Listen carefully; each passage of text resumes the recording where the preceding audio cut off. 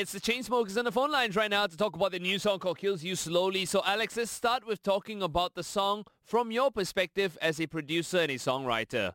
You know, the song is kind of a vibe when you just listen to the production and melodies and stuff, but, you know, there's a darker message, which is that, you know, a lot of us are in these kind of toxic relationships that we hold on to, and this song kind of tells the story of all those vivid moments that, we probably all found ourselves in where this thing is so over, and I know we both don't like each other, but for some reason we're still holding on to this relationship and love for each other. Would you say that you're drawing this from personal experience, you and Andrew both? Not so much. I mean, in this case, there's nothing specific. Drew and I have both been in relationships like this, you know, and it's something that we felt really a strong connection to, and I think a lot of people out there can connect with these lyrics and the sentiment as well. And we like kind of how it juxtaposed against kind of this uplifting production.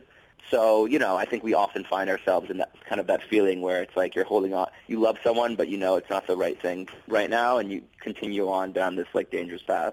So what would you have to say? What advice do you have for some of your fans who are going through this experience themselves? Good question. I mean, I think that you just got to follow your heart. I think you're not always going to have, you know, the solutions and the answers right away. It can be really nerve-wracking getting out of a relationship or leaving someone and you're unsure about it. So I think at the end of the day, you know, time kind of reveals all, but you should just always follow your heart and, you know, don't be afraid to do that, because ultimately that's what's going to make you most happy, and just know that a lot of other people are probably going through the same thing. Let's talk about World War Joy right now. You've said that the album is coming out sometime this year. When exactly? Can you give us a date maybe? Well, it's already kind of dropping now. I mean, we're going to put out as much music as possible every month, and if maybe even more sometimes, and, you know, it kind of will roll into an album.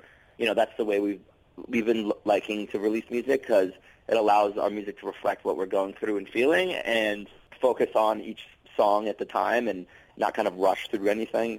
And I feel like it allows people to really focus on the song we're releasing versus, you know, get 10 songs and you know, a couple that we love fall wayside. So you're already getting it, so keep listening and you'll hear all of it. So the album's already done and you're releasing it in bit part? No, it's not done. I mean, we know what the next song is, and that song is done, but we don't. After that, we kind of got to figure out what's next. So, you know, that's what I kind of meant by, you know, our music changes by what we're feeling and what we're going through. So we try not to go too far ahead because we want our music to kind of reflect the moment. You're no strangers, by the way, to Grammy Awards and nominations. So what hope do you have that World War Joy is going to snag you another one? Probably not, but I hope so. No, I mean, I hope so. I mean, that, you know, that stuff is obviously amazing when you get it, but we don't think about that when we're making the album. Getting that sort of honor is huge, whether it's a nomination or a win, and obviously we'd love to be nominated, but all we can do is just make the music and hope for the best and let the other people decide that. And now, of course, for the question your fans want me to ask you, are the Chainsmokers coming to Malaysia in 2019? Yeah, we were going to be there this summer. I don't know if I'm allowed to give this specific information yet, but we'll definitely be there this summer and planning some big shows. So we're really excited to come back. Hey, it's a year-round summer here. You got to give us something more specific than that, man. I guess in the next 6 months or less. All right, that's what I'm talking about. Now, do you have any message to send to your fans? You've got a lot of fans here in Malaysia. Oh, man, that's so great to hear. I mean, we're, you know, Malaysia is one of our favorite places to visit. We always read our social media, and we see all the messages from our fans out there, and, you know, the support means so much. And, of course, all the music, you know, we make some crazy stuff, and you guys always support it no matter what. And, you know, we're just pumped that we get the chance to come there and meet you guys all. So we hope to see you again in a couple months.